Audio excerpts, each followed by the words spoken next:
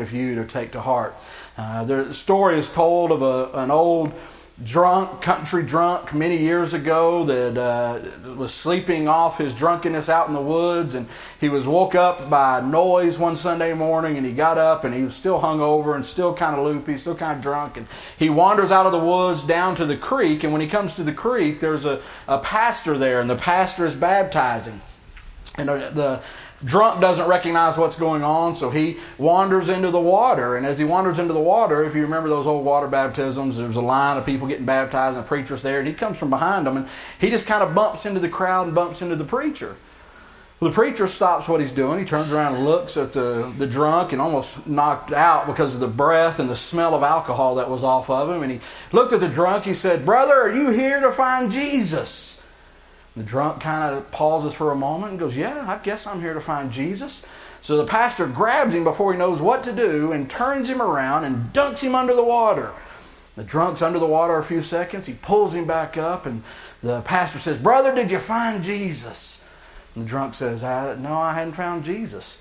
The pastor says, "Well, let's do this again." He takes him, he dunks him, he holds him under the water for a few more minutes, and he pulls him out and he says, "Brother, have you found Jesus yet?" The drunk says, "No, I hadn't found Jesus." And so the pastor takes him one more time, a little more angry this time, a little exasperated, crowds watching, people there. He takes him and he holds him under a little while longer this time.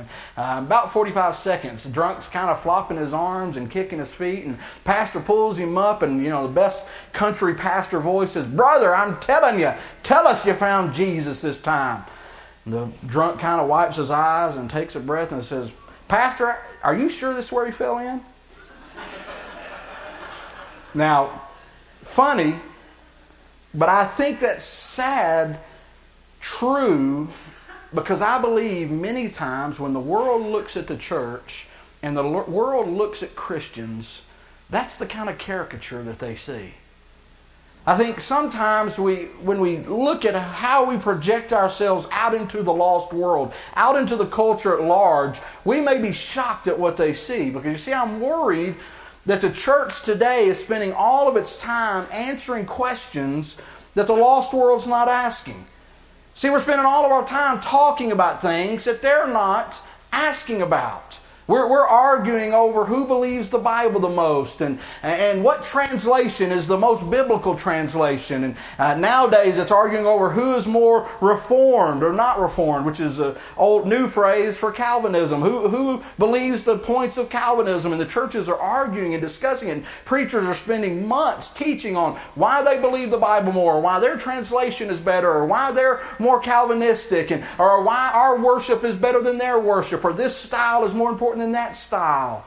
We argue and discuss on whether or not women can do this or do that in a church, or can have a say in how much they can or can't do. And all these things we're talking about, the world could care less. Because see, they're asking different questions. They're asking questions about, why is my family falling apart? Why can't I make ends meet? Why is there suffering in the world? Why am I still, even though I have the dream job and I have all the money that I want and my family is perfect, but there's still something empty inside of me? And we're not answering those questions. And when it comes to dialoguing with them, or finding out what they're talking about, or finding out what they're asking about, instead of talking, instead of dialoguing, we fall back to religious cliches. We fall back on these talking points, if you will, of things that sound spiritual. And what it does is it ends up cutting off conversation. And it ends up building walls instead of building bridges. See, instead of looking and listening to what people are saying and searching for an open door and trying to search for an open heart, we're building walls. And the very people that need the good news the most, the very people that need to hear what God has to say for their lives, have tuned us out. Now people say, but churches are still growing. But churches are growing because we're swapping sheep from one church to the next church. 6,000 churches close every month in the United States of America. 6,000 churches. And so those people go to another church, and this church says, we're growing because look at all the people that are here. But we're not engaging the culture. We're not engaging the people out there that need the message the most. See, we train our missionaries. When our missionaries go overseas, one of the most important trainings that they get is how to build bridges to dialogue. If you're in a Muslim country or an Hindu country or maybe in one of the Eastern religious countries, they talk about finding common ground so that you can find a starting place to get into a conversation. And in the Muslim countries, they talk about Jesus. Jesus is in the Quran. He's called Isa, and they talk about Jesus being a prophet. It's a great way to begin to dialogue. It's a great way to get in. Abraham is in the Quran. The patriarchs are in the Quran. And that's a great way for them to begin to dialogue about commonalities that we have. But yet we don't do that. They're doing it overseas. We train them to do it overseas. But here in North America, we don't do that. You see, instead of trying to build bridges, we're all about trying to tell people what we believe and how we believe it, but we're not sharing with them why we believe it. And you see, it's in the whys where hearts are changed. We're all about standing up and saying, well, that's what God says, or that's what the Bible says. And in saying that, in the way that we say it, it totally shuts down any dialogue or any communication that we might have a chance to talk with somebody about. And it breaks my heart, because what happens is, we end up just talking about these cliches and these catchphrases instead of really finding out the answers for ourselves so that we can share it with other people. We've grown spiritually lazy, I think. And it's real easy when we face an issue or a subject that we're uncomfortable with, that's a gray area maybe in Scripture, where it doesn't just say this is right or this is wrong, or it's an area that we struggle with. It's real easy for us to say, I believe what the Bible says. But the question people are asking is, what does the Bible say? And when they ask those questions, you and I back up. You see, we've got to be willing to dig and to research and to get into this book and find out not just the what it says, but why it says it. Because the world knows what it says. The lost world around us knows what the church is supposed to stand for. What they're wanting to know is why. Why do we believe what we believe? Why do we believe that Jesus can make a difference in their life? Why do we believe that God hates sin? Why do we believe that God gives grace to all of us and love is available? Not just some rote spiritual statements. You see, the problem is we've been real good in the church at indoctrinating. We're real good at telling you, this is what you need to believe. This is what we believe. We're Baptists. We believe these 6 things. And most of you can quote, this is what I believe. But we're not real good at educating. Teaching people why we believe what we believe. And the problem is not that pastors are unwilling or teachers are unwilling. It's that most of us don't want to take the time to know. And then when it comes time to engage, when it comes time to build bridges, when it comes time to go out and engage our culture outside the walls of this church, we're uncomfortable, so we back away or we put up walls. See, this morning in our series of Found Faithful, we're going to look at 2 very different men who had a not-so-by-chance meeting on a very dusty desert road. One man came seeking what the Holy Spirit wanted. The other man came seeking truth. And when Spirit and truth met on that dusty road, their lives were changed. And when Spirit and truth came together, it touched both of them. And not only that, but it left a legacy that made a difference on a whole continent. So if you have your Bible, I want you to turn to the book of Acts. The book of Acts. Chapter 8, we're looking at another group of characters. We've been looking at characters all through this series. And as we look at these characters, we're going to be talking about a faith that has the willingness to seek the truth. A faith that is willing to seek the truth. Now, you have part of our passage on the blue sheet. I didn't give you all of it on there, and so we're going to cover some of it. And so let's start reading in chapter 8, verse 26. It said, Now an angel of the Lord said to Philip, Go south to the road, to the desert road that goes down from Jerusalem to Gaza. So he started out, and on his way he met an Ethiopian eunuch who was an important official in charge of the treasury of Candace. And that C is a K in the way they pronounce it. A treasurer of Candace, the queen of the Ethiopians. This man had gone to Jerusalem to worship, and on his way home he was sitting in his chariot reading the book of Isaiah the prophet. The Spirit told Philip, Go to that chariot and stick with it. The word there is like glue. Go and follow that chariot. And so in that short passage we have our 2 characters, and we have the setting for where we're going to see they meet. Now you got Philip first, and Philip is someone that we're first introduced to in Acts chapter 6. We find that Philip is one of the first deacons along with Stephen in Acts chapter 6. The church needs help. The apostles can't do it all, and so they nominate several men to come out and to basically wait on people, to help people, to minister to people. And they call them deacons, and Philip is one of those deacons. And we learned about Stephen a couple of weeks ago, and Stephen was one of those deacons. And they were doing ministry. Stephen got called before the Sanhedrin. Remember his sermon, Stephen is stoned to death. He is a martyr. And when Stephen dies, the church scatters. The Christians flee. And God had a plan with that. They take the gospel all over the place. And Philip ends up going to Samaria, which is really not the region of Samaria, but a small town that's west of Jerusalem. So he travels out west of Jerusalem, going towards the sea, and he stops in Samaria. In the first part of chapter 8, it tells us that in Samaria, he's preaching, he's teaching, he is doing miracles. Matter of fact, he is so successful that it says in chapter 8, first part there, that the people of the town were overjoyed that he was with them. There was much joy in the city, is the way one of the translations says. And so Philip is very successful. God is using him. God is empowering him. And then all of a sudden this angel shows up and says, listen, I need you to leave. Now, one of the hardest things to do is to leave when something is going great. See, it's easy to leave when something's going bad. It's really hard to be obedient to God when things are going great. But Philip doesn't even ask questions. He trusts what the Spirit says. And the Spirit didn't even tell him exactly what he was going for or what he was going to find when he goes. He said, listen, here's what I want you to do. I want you to go south to this desert road that leads towards Egypt, and I'll tell you what to do when you get there. And so the Bible says Philip just gets up and leaves. These people are being healed. People are coming to know Christ. And he gets up and leaves. And he heads down. Now, if you're looking at a map and you know where Jerusalem is, down towards the coast where Gaza is, and then all of a sudden the road goes dead south towards Egypt and towards Africa. And on that road, he comes across the second man who is an Ethiopian eunuch. Now, the first thing that you need to know is when we say Ethiopia, it's not the same country that we think of today as Ethiopia. Ethiopia in biblical times and in early church times was a country that was just south of Egypt that is sometimes referred to as Nubia.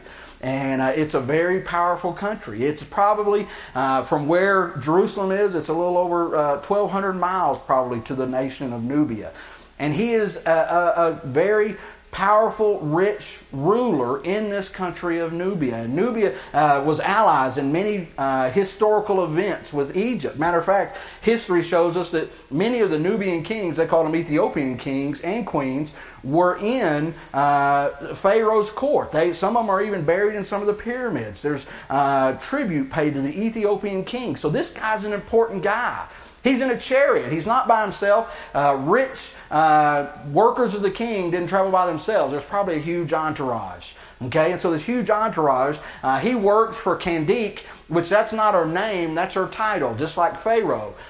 She is the head queen mother of the whole nation, and he handles all of her money. So he's got money. He's got power. It goes without saying he's African, so he's black. So you've got this black African, and we find out that he's a Jew. He's a Jew that has come all the way from Nubia to go to Jerusalem to worship at the temple. And in worshiping in the temple, we know that because he's a eunuch, because that's something that he's gone through, according to Deuteronomy, he is unclean. So he can't go in the temple. He can't even go inside the gates. All he can do is go and worship at the gates and be what they call a proselyte or a God-fearer. So this man is so devout that he has traveled all of this way to go to Jerusalem and stand outside the gates and worship.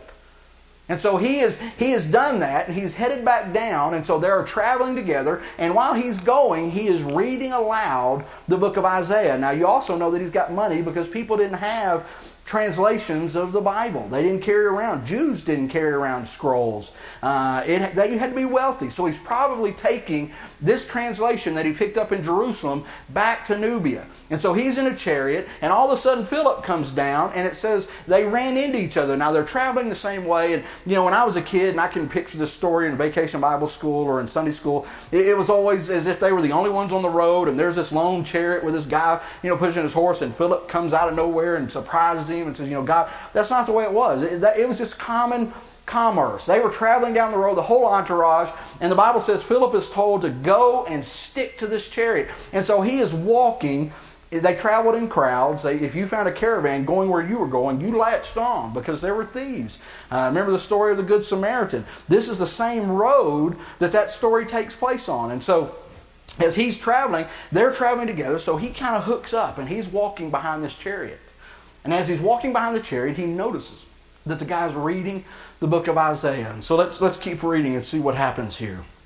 Look at verse 30. It says, Then Philip ran up to the chariot and heard the man reading Isaiah the prophet.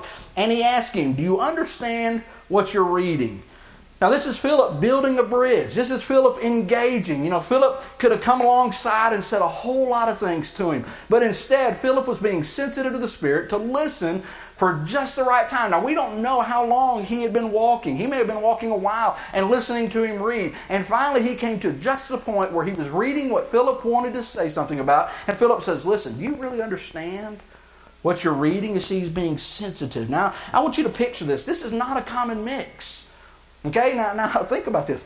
You've got an African black Jew with his entourage. Okay, now an African black Jew with his entourage, and you've got a white preacher deacon that's on the run. He's really been called outlaw now because they're trying to kill the Christians. And these two guys all of a sudden come together, knocking down barriers and begin to have a conversation. That's not something you would see every day.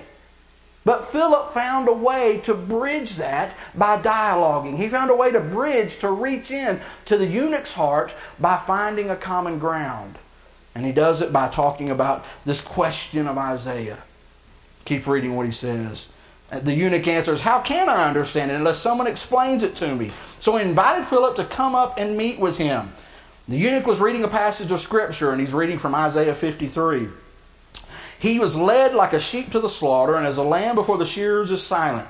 So he did not open his mouth, and in his humiliation he was deprived of justice. For who can speak of his descendants? For life is taken from the earth. For his life was taken from the earth. Now he's reading this passage, and we know he's probably reading the Septuagint, which is the Greek translation of the Hebrew, because this is a different reading than actually Isaiah 53:2. Okay, this is not a literal reading from the Old Hebrew. He's reading the translation that is a Greek translation that would have been a common language for him to do commerce in Jerusalem and commerce in Nubia. Philip happens to know this Greek. And so as he's reading, and this is probably one of the most powerful pictures of Isaiah's prophecy 800 years before the birth of Christ, of the Messiah that would come and give his life willingly, that would suffer, that would be persecuted for mankind. It's a perfect bridge. And the eunuch asked Philip, Tell me please, who is the prophet talking about, himself or someone else? This wasn't just a question he was asking. Everybody asked this. The scholars asked this. Who is Isaiah talking? Is this Elijah? Is this talking about Isaiah? Is this talking about the nation of Israel? They were all wanting to know. Well, guess what? Philip knew who it was talking about. And so this eunuch that was willing to say, this very religious eunuch that was willing to say, I don't have all the answers. Who is this? Opened himself up to be able to learn real truth. And Philip says this. Philip began with that very passage, and he told him the good news about Jesus. And as they traveled along the road, they came to some water, and the eunuch said, Look, here is water. Why shouldn't I be baptized? So as they're talking, he is sharing about Jesus. They built a bridge. And as he shares about Jesus, the eunuch gets saved. He is dynamically saved. And all of a sudden he's so excited about the message of Jesus and what it means to be baptized. He says, Look, there's water. I want to be with you. I want to be baptized. Now, most of your Bibles are missing verse 37. If you look down, you'll see verse 36 and then verse 38. Now the reason is because 37 is not in the earliest manuscripts. We found a lot of manuscripts, and many people believe 37 was added later by a scribe to kind of explain what was going on here. Now verse 37 says, If you believe with all your heart, you can be baptized. And that eunuch answered, I believe that Jesus is the Son of God. And there's a lot of people that add that into baptism. Doesn't make it wrong or right. We just believe a scribe came to describe that the eunuch was excited and said, I believe. He professed with his mouth. And it says when they got there, he gave the order to stop the chariot, and then both Philip and the eunuch went down into the water, and Philip baptized him. And when he came up out of the water, the Spirit of the Lord suddenly took Philip away. Philip baptized him, and Philip transported. He was gone.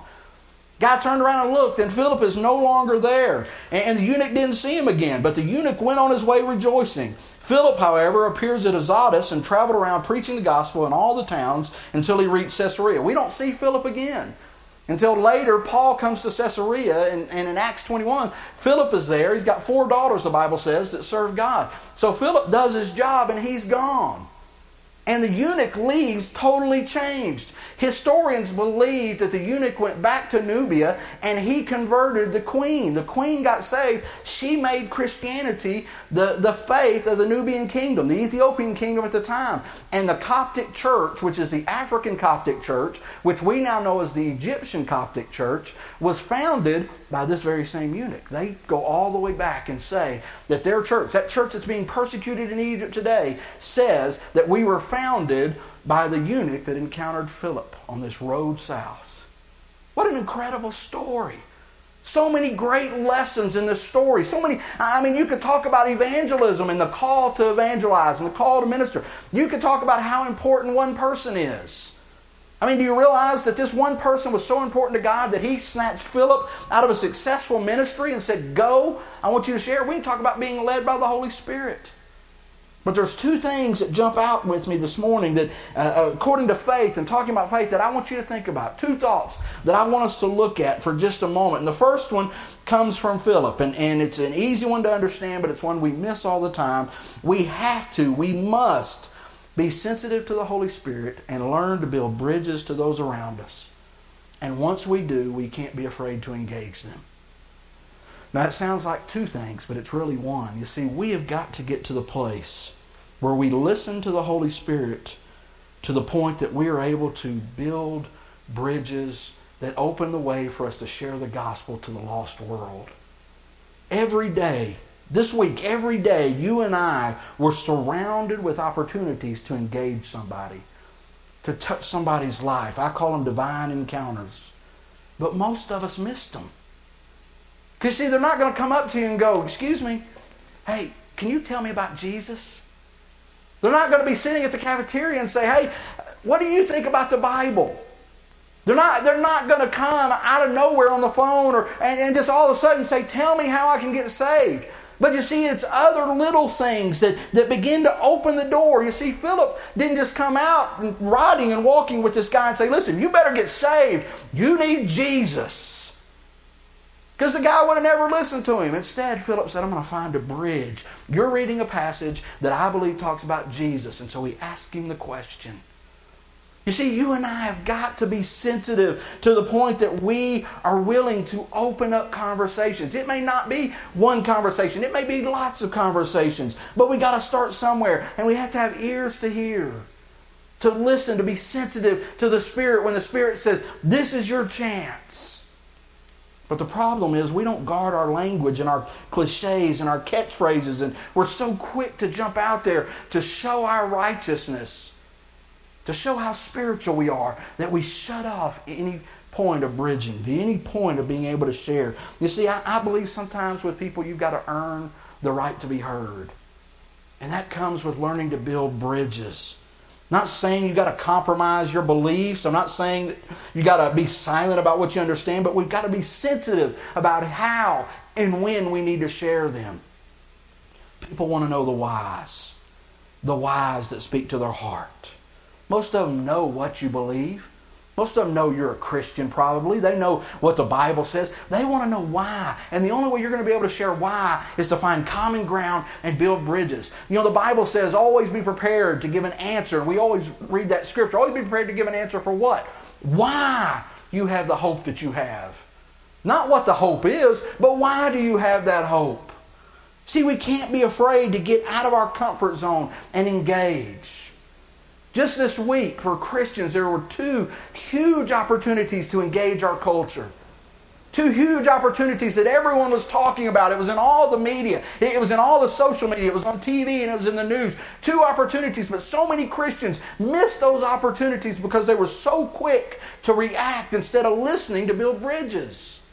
The first one was World Vision, and some of you may have seen the announcement that World Vision was just one of the largest Christian relief organizations. They sponsor children all over the world. They came out earlier this week and said that they had reversed their hiring policy and that now people with same-sex marriage could work for World Vision. Even though they said they believed that homosexuality was a sin, they said if you had same-sex marriage, you could work for World Vision. 2 days later, they reversed that decision and went back to the original because of all the outcry, because of all the discussion. Listen, I heard so many comments this week. So many not helpful comments. Now, there were some that talked about what God would do in all of it and God's love. But so many just shut off opportunities to share because you got a whole lost world that all of a sudden that are hearing this and saying, what's the big deal? Why is it so important? Why would that bother you? I've got several friends from high school that I hadn't been in contact with in years that are gay, that are homosexual, some that are lesbian. Hadn't talked to them forever. We're Facebook friends. We talk every once in a while. They know I'm a Baptist minister. Matter of fact, one of them is a former Baptist minister, music minister. Used to lead worship. Went to Baylor University, and now he's in a gay relationship. We've never talked about what I think about their relationship. They know I'm a Baptist minister. They probably assume that. This week, 3 of those people emailed me or Facebook messaged me to ask me, as a minister, what do you think about this World Vision thing? It was a bridge. Now, it would have been real easy for me to say, well, it's a sin and they were doing right. It would have been real easy for me to fall back on some cliche or fall back on something I heard a preacher preach or somebody say sometime. I sat and prayed before I responded, and it provided me an opportunity to share my heart. The whys. I was able to tell them, listen, I believe that an organization that says the Bible is the truth and it's the foundation of everything that we're going to do, and if the Bible says this, we cannot justify it in our hiring. We have to stand on the Word of God. But I also told them it would break my heart to think of the children and the countries that would pay a price because of this controversy. I also told them that I didn't believe God would stop them from feeding the hungry or from building houses if they were gay. Told them what I believed about it, but I told them why, and I told them my heart. And even if we didn't disagree, they still came back and said they respected my decision, and they opened dialogue. I believe I'll have a chance to talk to them now about these things because it's on the table, whereas before I couldn't address it. I wasn't going to come out and go, hey, see, you're gay. You know that sin? You're going to hell. You know that. But see, and we don't say it like that, but that's what they hear. The second thing that came up was the movie Noah. Now let me just say this. It's a horrible movie. Okay? It's not worth $10. Well, I got lots of clips that people sent me, a preview, trying to get the church people to go. It's not biblical. It's more Lord of the Rings than it is the Bible character Noah. There's a lot of craziness in it. If I was just saying it was just a movie, I'd tell you it's not a good movie. It's just not entertaining. But it's Hollywood, and they spent $200 million to make it. And it's big special effects. And everybody's talking about it. Everybody's saying, what do you think about the movie Noah? What do you think about, they've got these rock creatures in the Nephilim in the Old Testament, these giant people. He made them rock people. They're kind of like the Ents in Lord of the Rings, but they talk and they're rocks, and they help build the ark. And then Noah tries to kill his whole family. I'm not giving any spoilers, but it's just all kind of crazy. It's a big environmental message. People are talking about it. It's everywhere. And while people are talking about it, instead of us just saying, well, it doesn't follow the Bible, so I ain't seeing it, it's junk, it's trash, or whatever we say, and I'm not trying to stereotype our response, but that's what you see on Facebook. It's a piece of trash, it ain't the Bible, I wouldn't go see it. Why not use, while they're talking about a biblical character and a biblical situation, the 2 things that I know are in the movie? God destroys the world because of the sin and degradation of mankind. What a great bridge for you and I to talk about why in the world would God feel so broken over His creation that He was willing to wipe it out? Why does God take sin so seriously that He was going to wipe all of it out? What a great bridge. People are saying, well, what's this story with Noah? Well, it's this. And then what a great bridge to be able to say, but he didn't wipe it out. He showed grace to Noah and his family. Because God still loved man. And so he made a promise, a covenant with one man that created all of mankind. What a great bridge then to take it over and say, guess what happens this month? God still loved mankind. He was brokenhearted over the sins of man, but he wasn't going to wipe us out again. So he sent his Son to die on a cross because he wanted to give the same grace. See, there's a bridge. You can talk to people. But instead, people stop listening because we throw out cliches or we throw out, just our trite sayings. See, we've got to get to the point to be able to build bridges and not walls and open doors. And the second thing, the last thing I think is important, it comes from the Ethiopian eunuch. You see, if we are talking about the whys, if you don't know the whys, if you don't understand the whys, then point number 2 is you need to have the faith to seek the truth. You see, we've stopped digging. We've stopped asking questions. Somehow we've got it in our mind in the church that if you ask questions, it's a lack of faith. Somehow we've decided that to be a Christian, you've got to check your brain at the door. Well, if you believe the Bible, you've got to check just don't think, just believe. Can't tell me, preacher, I said that. Wrong. We got to learn to think. We got to learn to process. We got to learn to dig in and find out why Jesus did what he did, why God did what he did, why it affects me the way it does, why it changes my life. I was told when I went to seminary, I remember by many people in my church, you be careful when you go to that seminary because they're going to ruin you. Seriously. What do you mean they're going to ruin me? Well, they'll get up there and they'll get you all that book learning and you'll just be ruined. You'll be no good preacher anymore. And I understand their heart. Somehow that education was going to take away my passion. That somehow that by learning truth or by thinking critically or by digging into the Word of God, I was going to forget things. Paul tells the Philippians, he says, work out your salvation with fear and trembling. You know what that means? It means wrestle. It's okay to have questions. It's okay to admit you don't know. It's okay to say, I don't understand. And it's okay to even doubt sometimes and wrestle with those doubts and understand what those doubts are and find the answers to them. But you see, you'll never find the answers if you're not willing to seek them. If we just sit comfortably in the church and say, well, God said it, that's good enough. Amen?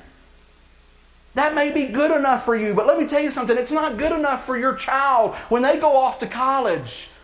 And in that class, Dr. Fuzzy Face comes in and he begins to destroy every bit of their faith in what they thought the Bible meant. And they can stand on God said it, that's good enough, but they'll go back to their dorm room and go, I don't understand. You see, I would much rather my kids wrestle and struggle and have trouble while I'm there to begin to help them instead of when I send them off somewhere else. I want to teach them to critically think. I want to teach them to ask questions. I want to teach them to be able to say, I don't understand. Why? You see, we don't do that anymore. We just say, just believe, right? No. Why?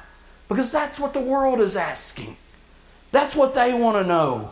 This eunuch was a religious man, but he wasn't afraid to ask. He wasn't afraid to seek truth. Listen, if you're not doing any critically thinking, you're not doing yourself a favor.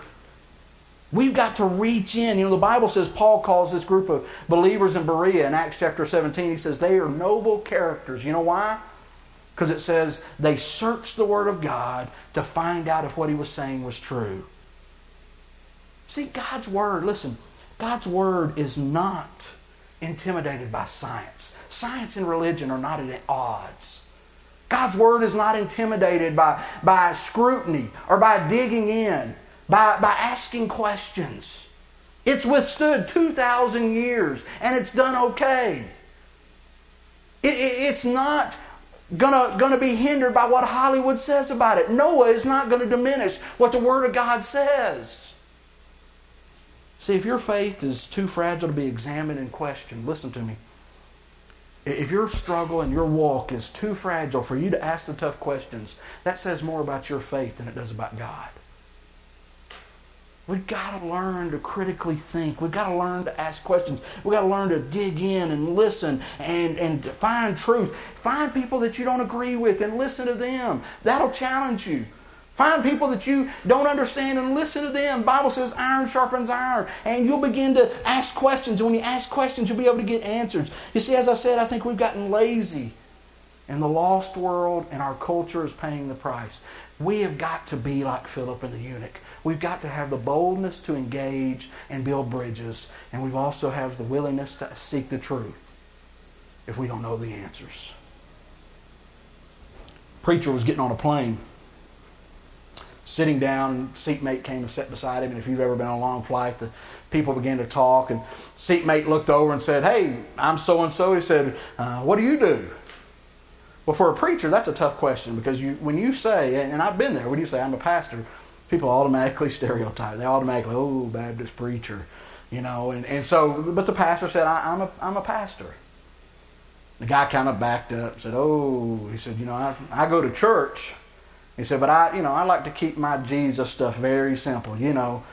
Jesus loves me, this I know, for the Bible tells me so."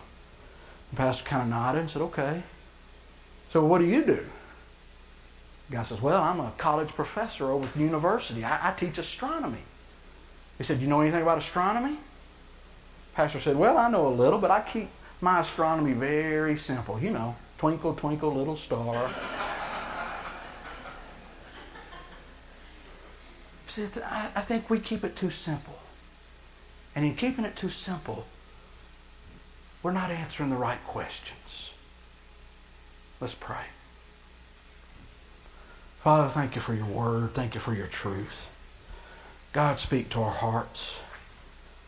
God, that we might be bastions of truth, that we might stand up for your truth to those around us, that people might hear your truth and be changed. But God, let us be bridge builders. Let us be sensitive like Philip was to the word and to the right circumstance and the right situation. Father, let us seek truth. God, I believe there's people here today that are asking questions. People here today that are struggling. People here today that are afraid to seek truth because they don't know what they'll find. God, let them dig into your word. God, bless us. Challenge us. Direct us. In your name we pray. Amen. You stand and worship with us.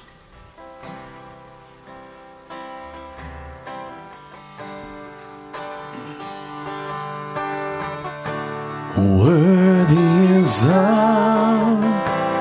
Lamb who was slain.